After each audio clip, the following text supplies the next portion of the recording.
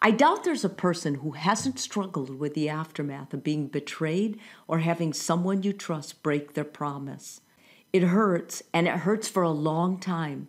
There's no avoiding the pain, but you can respond in a way that will help you heal from the pain and not live in misery. You don't need to feel like a victim of someone else's lack of sensitivity or commitment. So when we say betrayal, what are we talking about?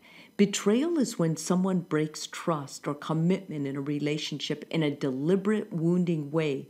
Often an act of betrayal can change your life forever. Here are a few examples: infidelity or an affair within a marriage, a series of repeated lies between friends or coworkers, someone throwing you under the bus to look better, someone sharing your secrets, or making fun of you with others. Betrayal creates a whole cocktail of feelings, including anger, shame, resentment, anxiety, and disappointment. With all those feelings swirling around, it's normal to feel shaky with lower self-confidence and self-esteem. You're torn between getting vengeance and cutting them out from your life. You may not trust yourself or your gut feelings anymore, but mostly you're going to feel scared about opening up to anyone. In fact, you may even question some of the people you're presently close to. You may feel as though you're at an impasse. In reality, you're at a crossroad. Let's get into the reaction reset for today. Right now, you're at a point where your reaction can encourage and expand personal growth or keep you stuck in a memory. The latter will almost certainly limit life and love in the future. Instead, I encourage you to use this opportunity to grow through your pain and use it to find a better understanding of yourself and others.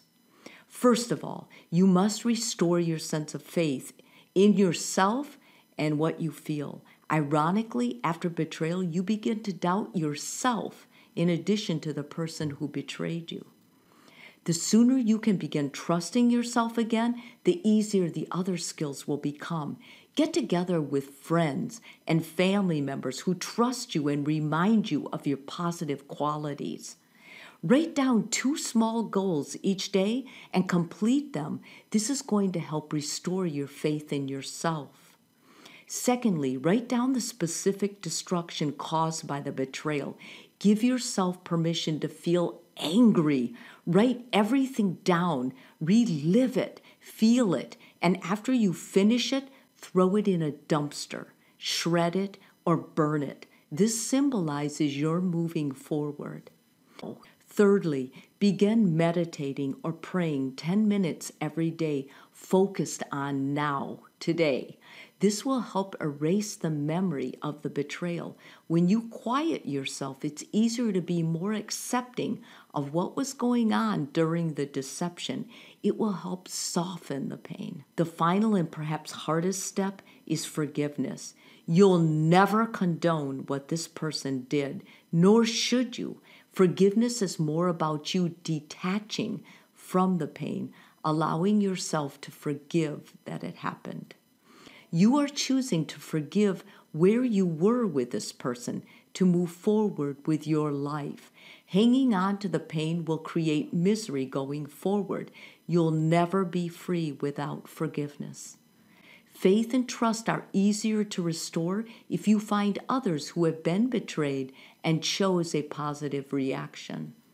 Join a support group or begin a group of like-minded people.